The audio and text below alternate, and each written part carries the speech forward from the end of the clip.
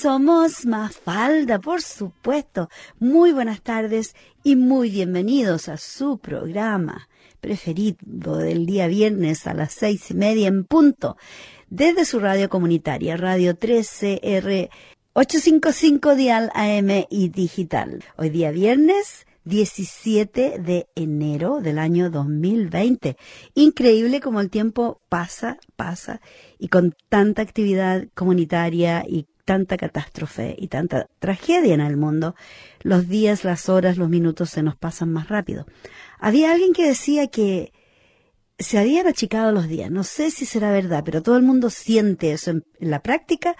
Decían de que como que teníamos días de 16 horas. No sé en qué está basado, pero me quedé pensando. De todas maneras, mientras llegan mis compañeras de Mafalda, voy a conversar con ustedes en una forma más íntima. Porque, estoy solita por el momento. Sé que algunas ya dijeron, me duele la guatita, tengo que hacer tareas, tengo que trabajar. Así que saludos a todas, Macarena, Valentina y a todas las demás que son muchas de nombrar. Como ustedes sabrán, esta es una programación de verano, en vivo y en directo. ¿Qué tan verano es? Eso es cuestionable, porque de verdad hemos tenido días de calor, días de no tanto calor, y más que todo días con mucho humo. Personalmente he estado encerrada en casa, porque cuando las personas tenemos problemas de asma, por ejemplo, se ha estado recomendando no salir al aire libre, pasarse en la casita lo más posible, porque de verdad hace muy mal. Yo he andado con un dolor en el pecho, no sé si es angustia, ansiedad o dolor de pecho por el humo que se respira y que se aspira, aunque no lo queramos. Igual hay que salir a tender la ropa o hay que salir a comprar, ¿verdad?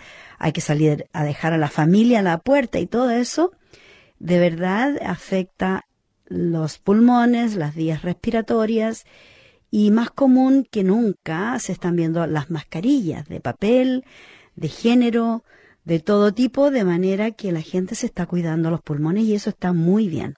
También se pueden comprar en lugares más grandes, qué sé yo, que las hacen ya más modernas, y creo que voy a ir a comprar al Bunnings a comprarme una máscara de verdad, que no solo de papel, pero es una de esas industriales, porque con el humo que hemos tenido, que la visibilidad ha sido pero muy pobre, yo creo que hay que estar pensando en cosas más serias para cuidarse la salud.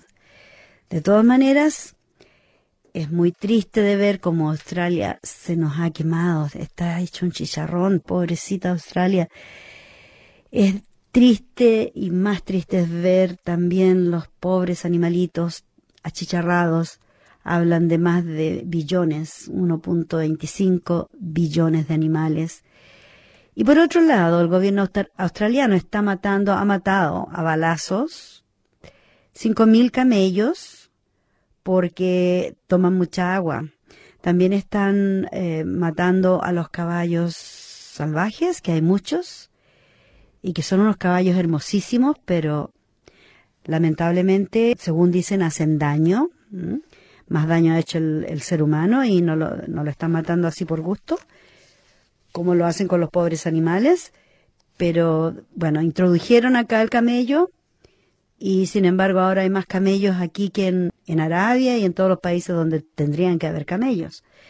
De todas maneras, hemos tenido una experiencia muy terrible de ver cómo grandes cantidades de terreno, millones y millones de hectáreas, han sido totalmente quemados, y con unos días que tuvimos pero horribles de mucho humo, viento y una calidad del aire pero horrible. Y leí en las noticias y la verdad no me cabe en la cabeza cómo puede haber gente tan malvada. En Queensland detuvieron y arrestaron a 101 personas por iniciar fuegos en el bush, en el campo. En South Australia, no tantas, pero igual 10 personas arrestadas por encender fuegos en forma intencionada. Estos son los pirómanos que aprovechan estas situaciones para sacar sus malos hábitos. En New South Wales 21 personas han sido también arrestadas por empezar incendios en forma deliberada. Y también en Victoria, fíjese, no nos salvamos. 43 personas han sido cargadas con incendio, con arsen, con piromanía, por haber empezado incendios deliberadamente. En total, en Australia, 183 personas han sido cargadas por el hecho de empezar incendios. Es una vergüenza nacional, de verdad. Y bueno, como todos se dieron cuenta, tuvimos unos días de calor con mucho humo, poca visibilidad, mucha falta de aire puro. Y sin embargo, tuvimos una lluvia el miércoles que de verdad fue terrífico porque cayó tanta, pero tanta agua. Vieron todo el agua que no había caído en meses. Cayó en un día, en una hora, creo que en San Albán fue que cayó. En una hora cayó la cantidad de agua que debería haber llovido en un mes, me parece. Y así en todas partes cayó mucha agua. Piensan y mostraron en el mapa desde la NASA, los satélites, veían una enorme bomba de lluvia cayendo sobre Australia, que en cierto modo fue muy apropiada. Bueno, fue una lluvia torrencial que era, como digo, necesaria en medio de la implacable crisis de incendios forestales de todo el país. También las tremendas tormentas eléctricas y, como dije, una enorme bomba de agua empaparon la región.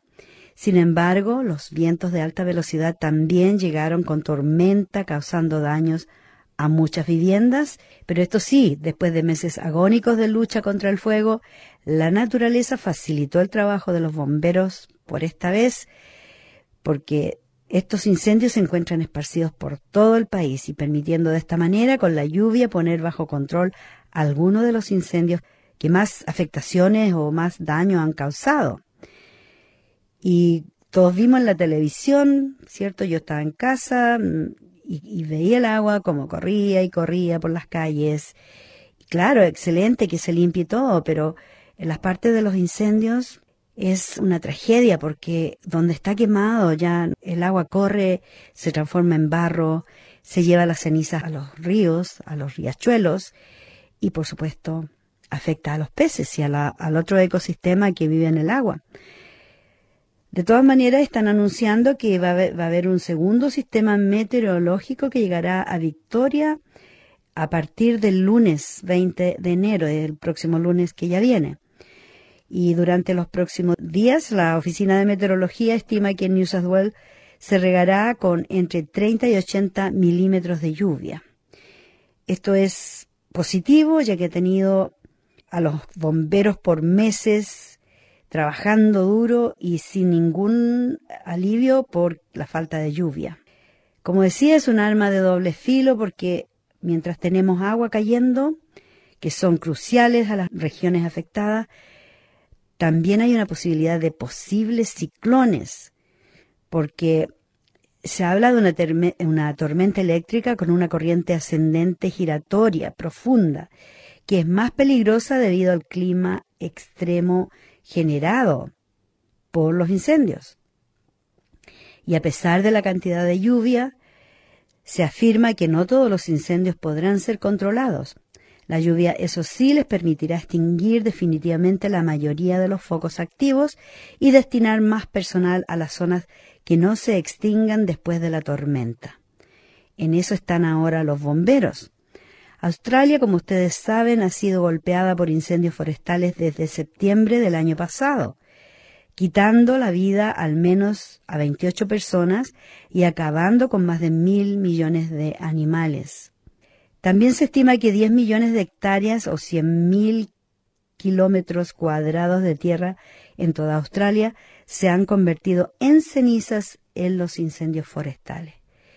A las personas que les gusta salir al bush, al campo, es muy triste de pensar ahora que no hay mucho donde ir, porque está todo quemado. No todo, pero una gran parte está quemada, así que debe ser triste ir a mirar. Yo no he salido de Melbourne, pero tenía planes de salir, pero con todo esto que pasó no se pudo.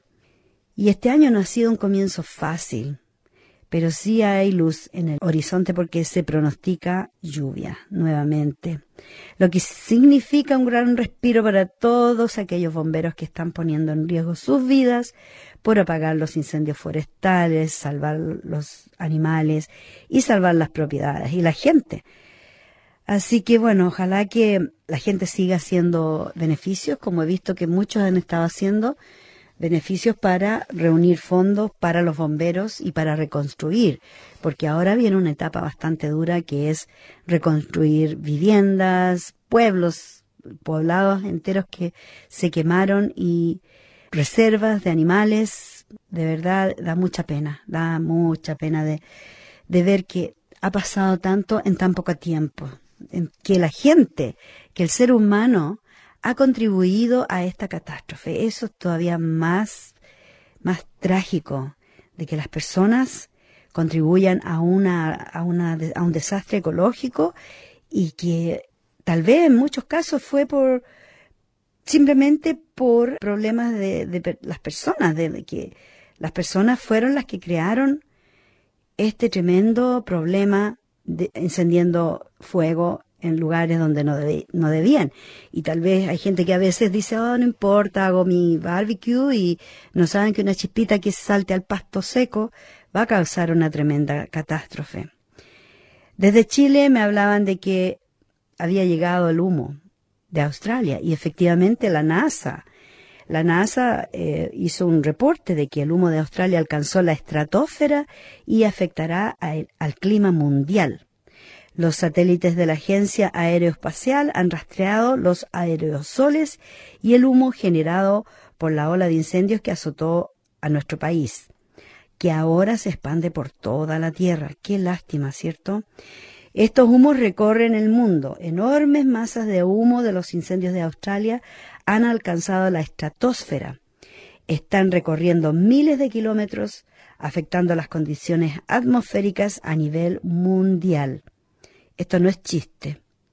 Bueno, una flota de satélites de la agencia está rastreando los aerosoles, como dije, y el humo de los incendios masivos que no solo están causando devastación local. De todas maneras, las condiciones sin precedentes que incluyen el calor abrasador combinado con la sequedad histórica han llevado a la formación de un número inusualmente grande de procumulonimbus. Esa es palabra de la atmósfera, un vocabulario que no manejamos muy bien los seres comunes y corrientes, desafortunadamente. Pero es importante saber que hay un poco de alivio, que se está respirando un poco mejor. Hoy día el ambiente se ha respirado mejor en Melbourne, pero como les digo, los humos de Australia han recorrido el mundo y van a volver al punto de partida. Así que no es una noticia muy alentadora que digamos, pero es nuestra realidad. Y como les decía, han pasado por New Zealand. De Chile me avisaron que había mucho humo en Santiago y en otras partes de Chile, así que vamos a aprovechar de saludar a nuestra querida amiga María Teresa. Hola, Vicky, ¿cómo estás? Bien. Buenas tardes a los radioescuchas también. ¿Te encontraste con harto tráfico? Mucho tráfico. Yo creo que tiene que ver con algunas de las políticas del gobierno. Hay muchos cambios en los horarios de los trenes y los trams, y están organizando buses por la construcción que existe, ¿no? Por todos lados, que están sacando los cruces de los paso nivel y todo eso. Exacto, entonces el día viernes se pone muy pesado el tráfico. Sí. Bueno, lo importante es que llegaste. Llegaste. Y bueno, como no sé si escuchaste, pero estaba hablando de los incendios y de que se ha encontrado que 183 personas ya han sido arrestadas a través de toda Australia por ser los causantes de incendios. ¿Qué te parece? Sí, qué terrible. O sea, sabiendo la pérdida humana, la fauna, la flora, los bosques que se han perdido, son hectáreas y hectáreas de bosques naturales. 100.000 millones de... 100.000 dicen, yeah. Sí. Qué falta de conciencia, ¿no? Qué falta de respeto con tu propio país, con tu medio ambiente. Yeah. Y como también decía, fíjate que el humo de acá se ha elevado a 16 kilómetros sobre la estratosfera. Sí. Por eso están viajando los humos, no viajamos nosotros, pero mandamos el humo importado desde Australia a otras partes del mundo que están también sufriendo calor y otros problemas. Sí, bueno, generalmente cuando ocurre una situación así, una situación climática, ya sea por producto de un volcán, como pasó en algún momento en Turquía, muchos años atrás, que cubrió a Europa, sí, básicamente con una nube. Cuando una situación climática se extiende a la estratosférico, cuando decimos. Ya. Entonces, estamos hablando de una crisis climática bastante seria. ¿Ya? Porque efectivamente es muy difícil que se diluya, o se disipe a esa altura. Exacto, claro. Exacto, porque ya a esa altura no hay viento, no hay agua, claro. Entonces se convierte en un problema mucho más profundo, ¿no? Y que tenemos el gran problema del agua también a nivel mundial, ¿cierto? Porque estaba leyendo que en este momento hasta el canal de Panamá, por falta de agua, está en un problema serio de que están pensando en cerrarlo porque no hay agua. El canal de Panamá se está secando, o sea, el agua con la que cuentan para hacer todo el trámite de que pasen los barcos por el canal. Los buques de carga y todo ese tránsito ahí. Sabes que además estaba leyendo un artículo que las corporaciones están comprando agua, o sea, hay una privatización a nivel mundial del agua, donde hay corporaciones enormes que están comprando agua. Inclusive hay un señor en Oregón, en Estados Unidos, que le acaban de multar 30 días de cárcel porque en su terreno, en su parcela, él juntó el agua de lluvia. Juntó el agua de la lluvia, ya a través de unos canales plásticos que había puesto en su propio terreno. Juntó en 3 recipientes y de acuerdo al gobierno, el hecho que él haga eso constituye un crimen porque ya no es partidario de comprarle el agua al gobierno. O sea, el agua de lluvia ya no te pertenece. No te pertenece, exactamente. O sea, le pertenece al gobierno. Exacto. Entonces, lo que vamos es que el agua pertenece al gobierno o pertenece a corporaciones de la privadas. Fuente. Desde la fuente. Bueno, mira, precisamente me encontré hoy día que en Chile, bueno, tú sabes la historia de Chile con el agua. Claro. Han ocupado el agua para los paltos o para el avocado, el aguacate le llaman ahora en Chile. Y resulta que la gente común y corriente no tiene agua para beber, los animales no tienen agua, hay una sequía ya extraordinaria. Sí. Y resulta que hoy día o ayer en Chile se estaban juntando las comunidades chilenas porque deciden tomar y recuperar sus fuentes hídricas, porque hace un par de semanas atrás se llevó un planteamiento al Senado de que el agua fuera pública nuevamente. Y la mayoría de los políticos se opuso. Pero ¿qué pasaba? Que muchos de ellos ya son dueños de lugares, de acuíferos, ya de lugares donde hay agua, y ya se apoderaron y no quieren soltar esos terrenos porque no quieren soltar el agua. Y tengo acá, yo creo que sería bueno compartir, porque son un par de minutos. ¿Te parece si compartimos lo que están diciendo con respecto a esta comunidad, que son varias entrevistas que se hacen? Y que se trata de social en Chile. Se diversifica las acciones directas de protesta que comenzaron con los estudiantes saltando los torniquetes del metro por el alza de pasaje. Hoy se extiende a las comunidades que recuperan los pozos de agua, napas, a ríos que las empresas compraron en el único país del mundo donde el agua en todas sus formas es privada. Más detalles con nuestra corresponsal Paola Dracnich. No es sequía, es saqueo. Ese es el lema que recorre las comunidades en Chile que agonizan sin agua. La sequía se palpa, duele, pero el saqueo, amparado en el entreverado Código de Aguas que privatizó hasta las napas subterráneas, ha permanecido escondido hasta hoy. El agua existe para quienes tienen la propiedad de esos derechos de agua. pero no para las personas o la ciudadanía que no tenemos derechos de agua. Acá se le da más prioridad a lo que tengan que hacer las empresas con el agua, da lo mismo si sea agua que sea potable o no. En la localidad de El Melón, a 140 kilómetros de Santiago, los habitantes se aburrieron, mientras la transnacional minera Anglo American chupa toda el agua de las napas a través de casi 20 pozos. Los pobladores subsisten con 1 hora de abastecimiento al día. Esto está pasando en todo Chile. De hecho, en la población en la que vivo también, ahora hace una semana atrás empezamos con cortes de agua, con la misma rutina con la cual se empezó acá. O sea, eliges si cocinar, si lavar, si darle a tus hijos, si darle a tus animales. Entonces, la verdad es que la mujer sufre una violencia intrínseca frente al modelo de despojo. Decenas de dirigentes medioambientales llegaron hasta El Melón para apoyar un hecho inédito, la toma y recuperación de esas aguas. Y creo que esta crisis socioambiental, que digo yo que ha servido para eso, para unirnos como comunidad y poder luchar todos juntos.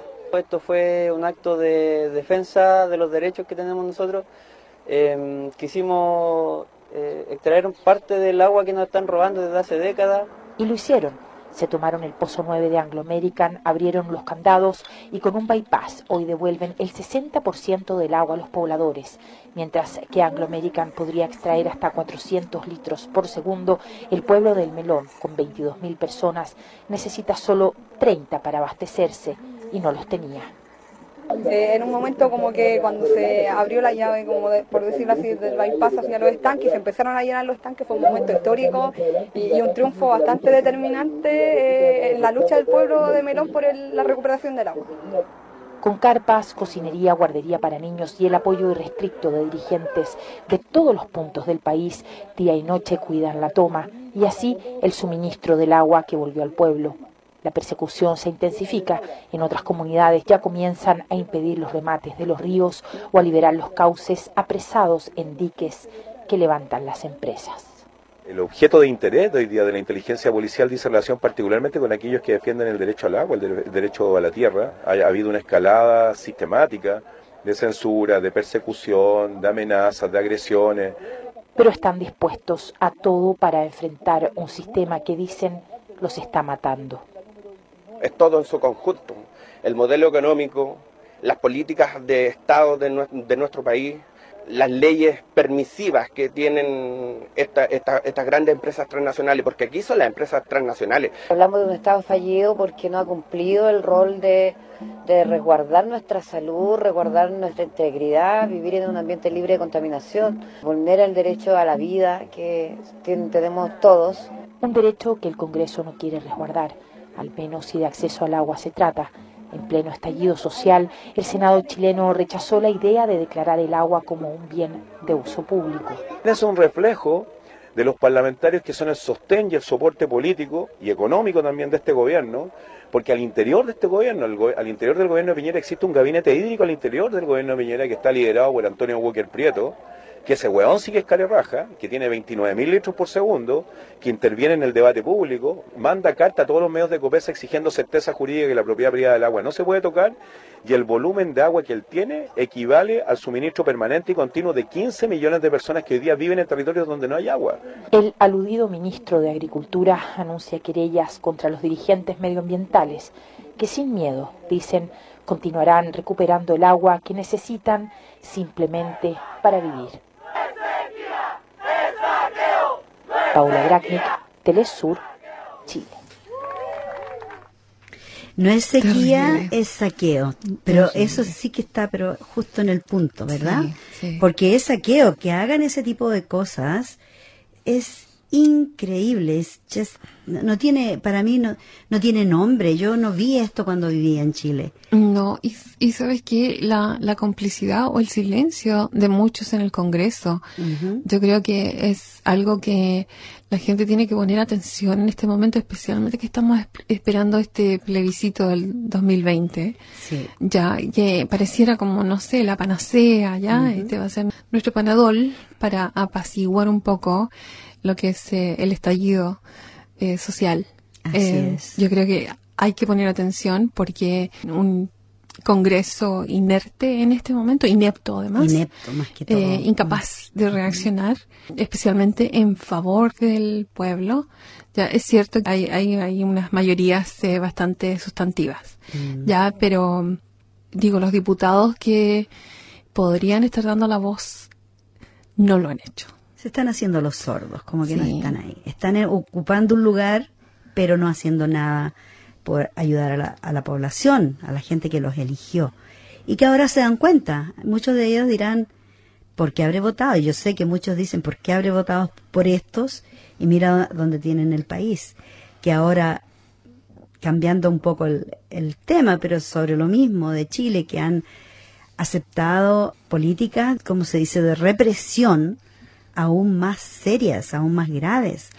Sí, yo creo que hay una falta de consecuencia, especialmente de los diputados del lado izquierdo, ¿no? Porque de la derecha, ¿qué esperamos? Ellos siempre han sido así. Exacto, siempre, y van a seguir siendo así. Claro. Pero hay muchos diputados que son centro izquierda y centro también, que tú dices, ¿cómo justificas? ¿Cómo justificas tu trabajo? ¿Cómo justificas tu rol como representante del pueblo? Exacto. Y mantienes silencio ante este nivel de represión, porque ya estamos hablando de asesinatos, pero ni siquiera escondidos. O sea, tan siquiera durante la dictadura tuvimos una situación en la que se instaló el terror, ya, pero fue puertas adentro. Ya era porque los medios de comunicación no lo permitían, no lo demostraban. Exacto. Las condiciones en el momento. Claro. Sí. Pero hoy día, con toda la evidencia que tenemos, todavía tenemos juzgados que están participando y entregando condenas irrisorias, ¿me entiendes? Y no condenando a quienes deben condenar. Exacto. Por ejemplo, Carabineros, que se ha comprobado fehacientemente que han torturado, que han violado, que han hecho abusos de su poder y sin embargo están libres de cualquier culpa. Y personas que por protestar a favor de sus derechos están presas, los han torturado, los han violado. Es algo que realmente no tiene nombre.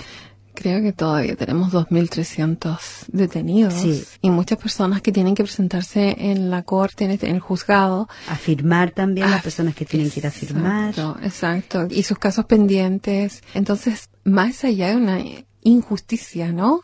Tremenda. Un nivel de impunidad a todo nivel. Y yo creo que eso también es lo que la gente en estos minutos ya no quieren más. Ya por eso no les importa nada y van a seguir protestando, como estaba viendo el 18, que es mañana. Creo que hay una gran protesta nacional otra vez. ¿O era hoy día? 18, ¿no? Decía 18. 18. Yes, o sea, el sábado. Sí. Cuando justamente se cumplen 3 meses de este estallido social. Y vamos a ir con una canción para hacer un pequeño descanso. Y esta canción tiene que ver precisamente con lo que está pasando en Chile. Y es muy acertada. Así que aquí vamos. Cacerolazo.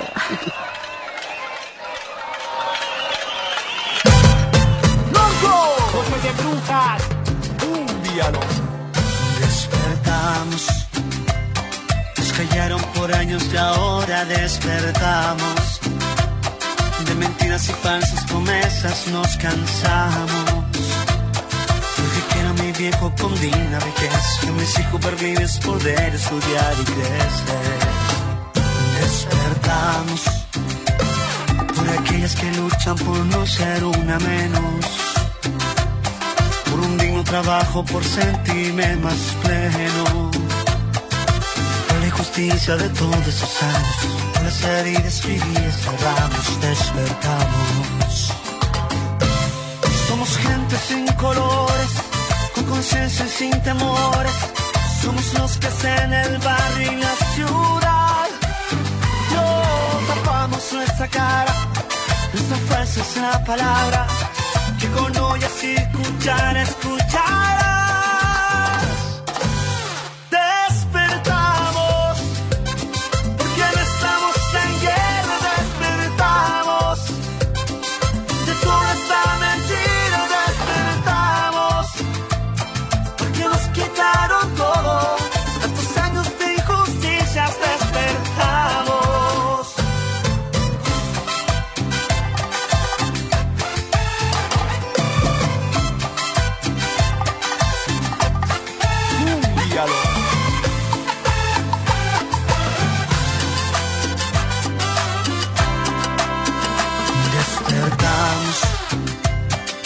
aquellas que luchan por no ser una menos, por un digno trabajo, por sentirme más pleno, por la injusticia de todos esos años, por las heridas que hoy cerramos, despertamos. Somos gente sin colores, con conciencia y sin temores, somos los que hacen el barrio y la ciudad.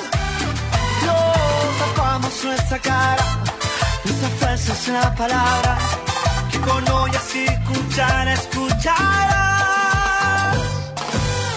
Despertamos, porque no estamos en guerra, despertamos de toda esta mentira, despertamos, porque nos quitaron todo, tantos años de injusticias, despertamos. Newen tu kekalein, tu pachima pumeo mutu pewenye fete pele bain, tu papelis mogen kume mongen fil keche fil tema pumeo inchin, newen tu iralein, a tu pai weichan con la igikan, web tu pai talkan kal fulikan, pauple, umau tu lelain, a mutu peko ilafe marichi wewain. Despertamos, porque no estamos en guerra, despertamos de toda esta mentira, despertamos, porque nos quitaron todo, tantos años de injusticias, despertamos. Oye,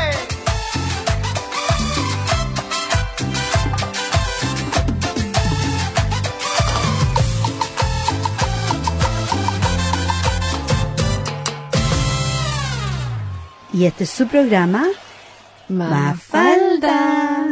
Programación de verano en vivo y en directo desde su radio comunitaria, Radio 13R 855 Dial AM y digital. Y parece que el cambio de clima ha afectado a varias de nuestro equipo. Sí, tenemos a varias enfermitas, así que saludos a Alejandra, a Macarena, Valentina, Antonieta, y así seguimos con una lista larga de nombres hermosos de nuestras queridas mafalditas. Bueno, ahora vamos a seguir con el tema de Chile, que es el tema candente, y no podemos dejar atrás, es un tema sumamente importante, especialmente ahora que ya estamos en el año 2020 o 2020 y se aproximan muchas cosas. Sí, mira, bueno, yo quería mencionar que este domingo a las 6 de la tarde, en la biblioteca del Estado, que está en la Swanston y Lonsdale. Los céspedes de la biblioteca, hay unos compañeros que están organizando un evento que es como una especie de asamblea, ¿no siendo? Donde se va a discutir el plebiscito del 2020 y me imagino otras opciones, claro, estrategias, tácticas. Yo creo que es muy importante que la gente asista.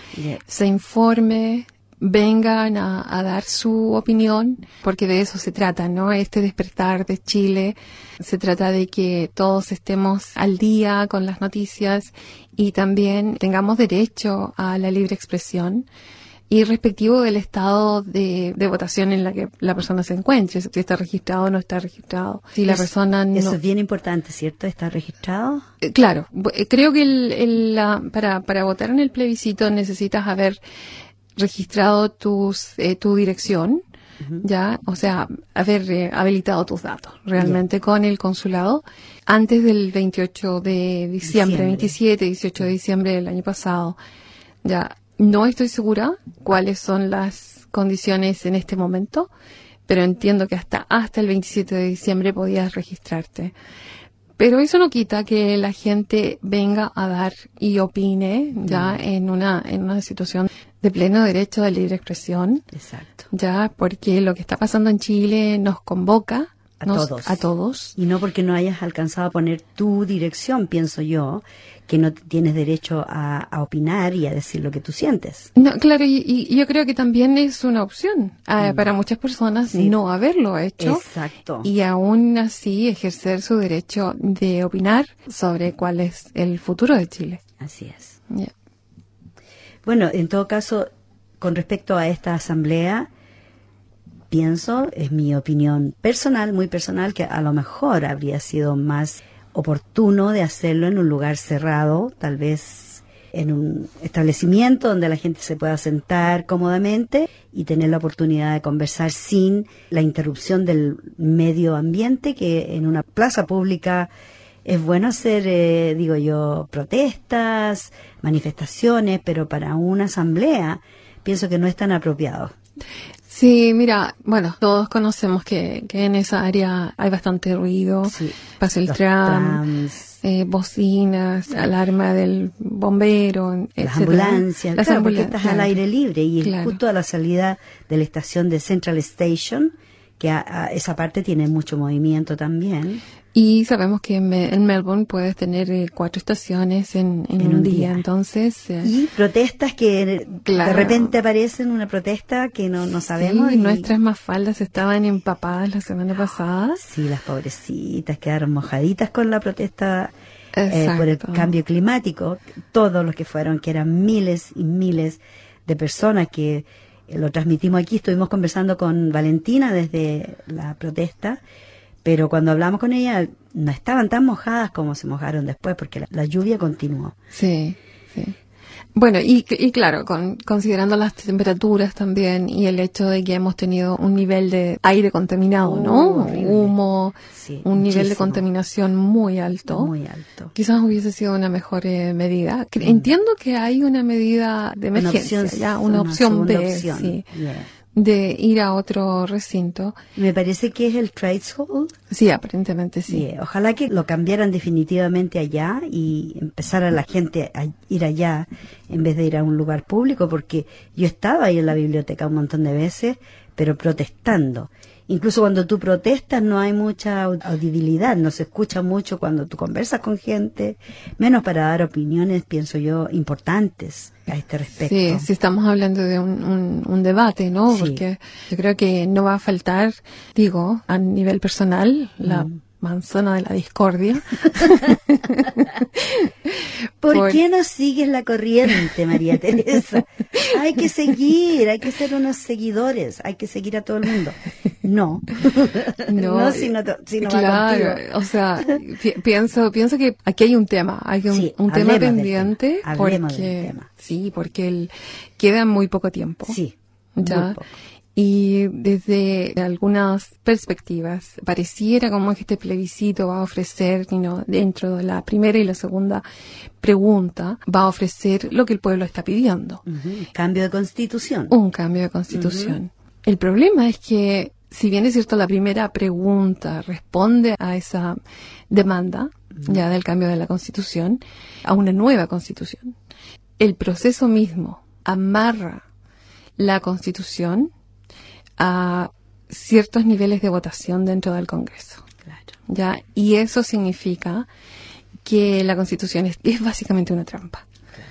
¿Ya? Es una trampa y es una manera que el gobierno usó, así como una movida de ajedrez, como lo dice Gabriel Salazar. Es una movida de ajedrez adelantándose a los hechos porque no quieren una asamblea constituyente. ¿Ya?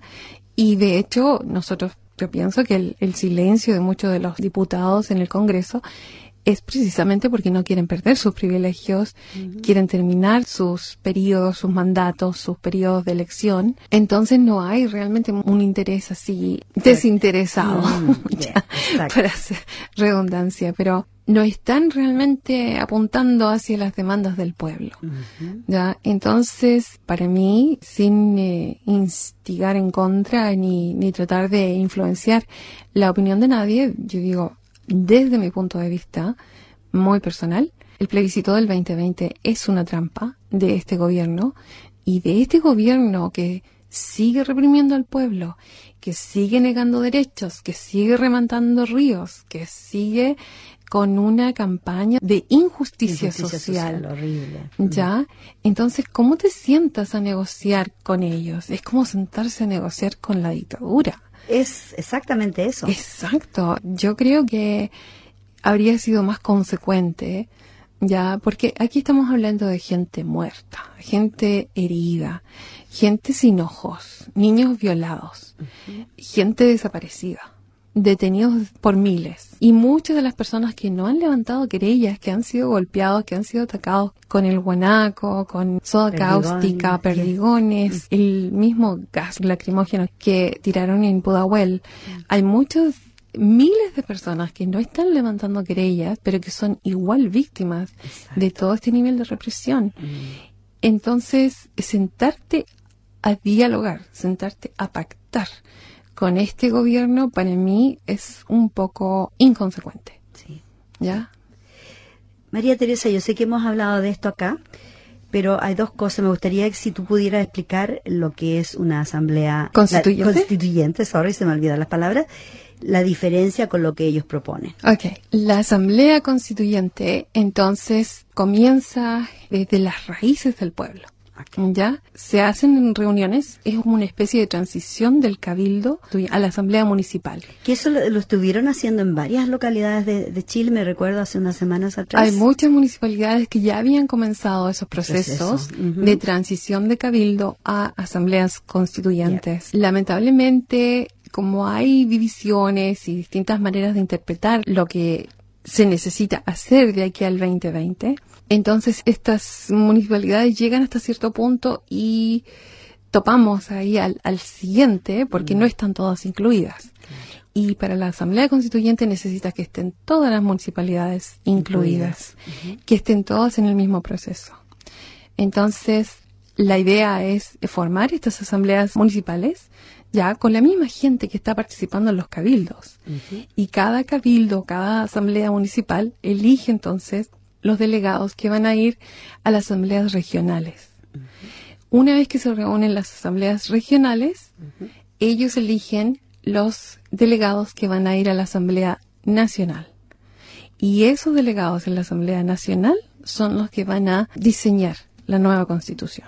Que no necesariamente tienen que ser políticos. Exactamente. Y eso es lo que los políticos no quieren, que personas comunes y corrientes que no han participado en política, pero sí han tenido una postura o que han tenido una experiencia política anterior, pero actualmente no están vigentes o no están activos, ellos no quieren que esta gente participe porque, bueno, hay intereses que están muy escondidos ahí, me parece. Exactamente. Creo que teníamos algunos ejemplos durante el gobierno de Allende, ¿no? De Salvador Allende, donde él instalaba obreros en la minería, por ejemplo, en la cartera de la minería. E instalaba doctores en la cartera de la salud. ¿Me entiendes? O sea, gente que estaba... que entendía, que sabe, que ha trabajado la tierra. Los expertos en el tema. Exacto. O sea, pero en este momento es al revés, o sea, los compadrastros le dan el trabajo. El primo, claro, los hijos. Exacto. Claro. A la esposa, que va a hablar puras tonteras, que los que ejercen sexo y ese tipo de términos. Sí, exactamente. Si lo ejerces o no lo ejerces. Es mejor no ejercerlo, es la mejor manera para no tener guaguita. Esta es una persona que está a nivel de gobierno utilizando un lenguaje totalmente vulgar, si se quiere, totalmente fuera de tono. Y una persona que tiene 9 hijos, o sea... Exacto. Ha ejercido eso solamente 9 veces, porque hay personas que piensan que tener sexo es solo para procrear. Sí, no, es que la calidad de los políticos chilenos deja mucho que desear. Demasiado, por eso están tan corruptos que no quieren soltar la teta, disculpen la expresión, pero cuando el ternerito se agarra de la teta y no la quiere soltar, bueno, estas personas están agarrados así con dientes y uñas de algo que les está dando mucha leche, mucha lana. Muchos beneficios. Exacto. Muchos beneficios, y no solamente para ellos en este momento, sino que beneficios a futuro para sus familiares. Así es, están en el fondo, están cementando el camino para que sus familias sigan en este tipo de abusos del país y de los recursos. Exacto, exacto. Entonces, mira, con esto de la Asamblea Constituyente, yo creo que es muy importante, porque la Asamblea Constituyente es una de las demandas más importantes. O sea, de ahí irradian todas las demás, ¿me entiendes? Porque muchos de los cambios sociales que la gente está pidiendo están amarrados en esta Constitución de 1980. Claro. Las AFP, que no aparecen específicamente en la Constitución, pero aparecen dentro de la legislación que corresponde a la Constitución. Ya, porque la gente dice, bueno, eso no está en la Constitución, las AFP no están en la Constitución, esto no está en la Constitución. ¿Para qué quieren cambiarla? Pero la Constitución es la base de la legislación. La Carta Magna. La Carta Magna. Las leyes se basan en la Constitución. Entonces, es sumamente importante que la gente entienda qué es lo que significa ir al 2020, ya al plebiscito del 2020. Y qué es en lo, abril, ¿cierto? Perdón. Claro, en abril del 2020. ¿Y qué es lo que se está jugando? ¿Y cuál es la otra opción que tiene? O sea, tenemos la Asamblea Constituyente, que sería lo ideal que pasara. ¿Cuál es la opción que el gobierno está ofreciendo? Bueno, el gobierno está ofreciendo una convención constituyente, ya formada por mitad políticos y mitad delegados, ¿ya?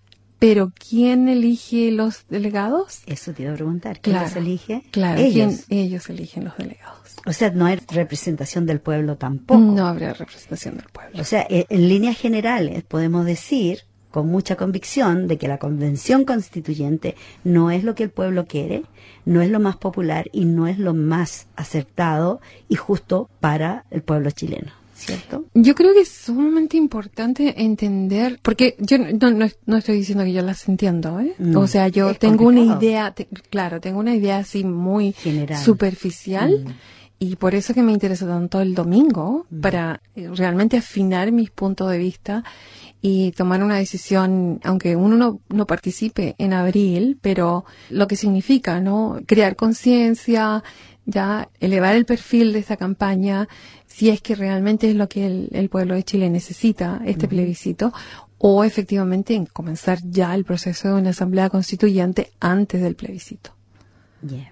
Yo creo que sea como sea, el pueblo chileno, por lo que he visto, creo que tienen bien claro lo que quieren.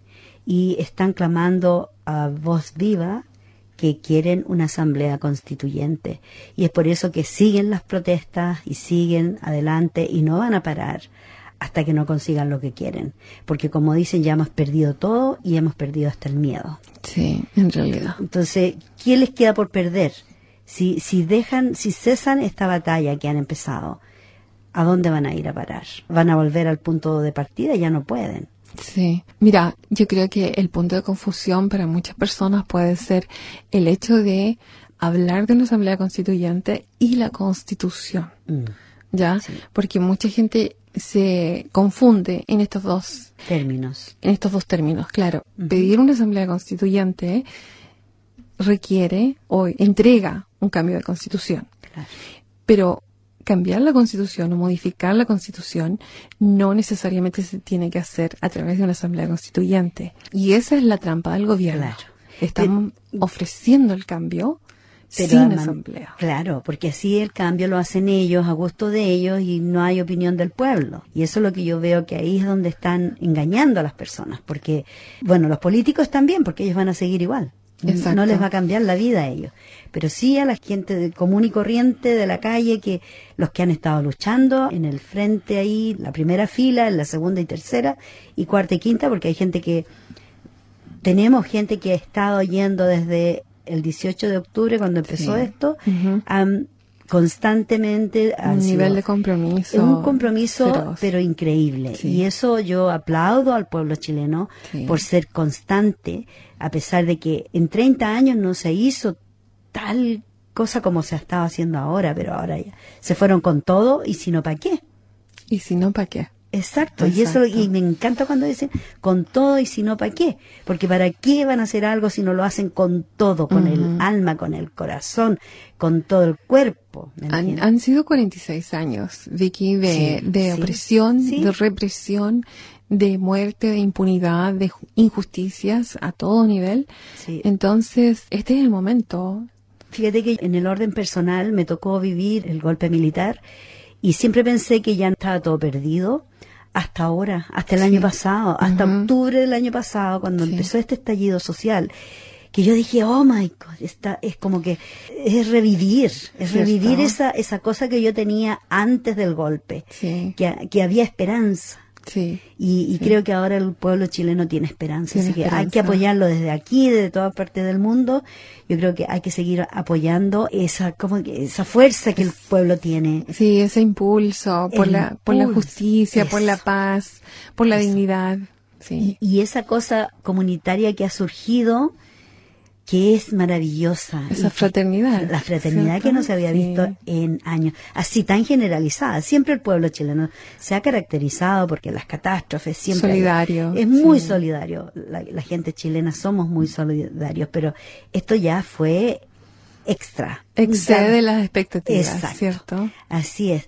María Teresa, mira, ha sido un gran placer tenerte de nuevo en el programa. Lamentablemente el tiempo se nos va muy rápido, o sea, se va igual, pero cuando uno está entretenido siente como que se fue volando. Así que vamos a agradecer a nuestros oyentes por su atención dispensada todos los viernes a las 6:30 y esperamos que sigan en la sintonía porque viene Voces de Chile, pero también que nos sintonice la próxima semana a las 6:30, pero también que vaya. Hay protesta mañana en contra del primer ministro, me parece que en la ciudad, a la 1. A la 1. A la 1. Ese es, ¿o a las 2? Sí. Ya. Pero igual, vayan a la protesta porque el primer ministro aquí también nos está fallando en muchos aspectos. Y, por supuesto, el domingo 19 a las 6 de la tarde en la biblioteca, estatal. Y a lo mejor allí nos encontramos, como saben. María Teresa, muchas gracias por venir y a nuestros oyentes, no se olviden, sintonicen el programa Mafalda. Hasta la próxima semana. Un abrazo gigante. Chao, chao.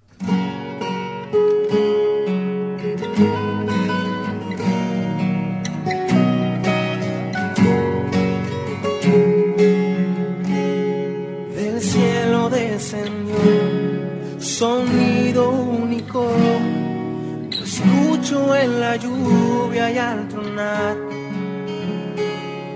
El cielo estremeció como un cañón, canción que el universo entonó. Cantamos, tú eres grande, bueno y santo. La luna declara tu gran majestad. Soy tan indigno y aún me amas. Por siempre, oh Dios, mi corazón te cantará.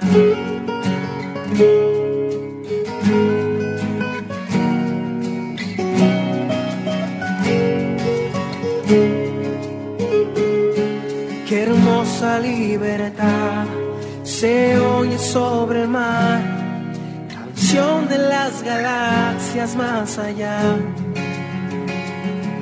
Con toda la creación, unamos nuestra voz en la canción que el universo entonó. Cantamos, tú eres grande, bueno y santo, la luna declara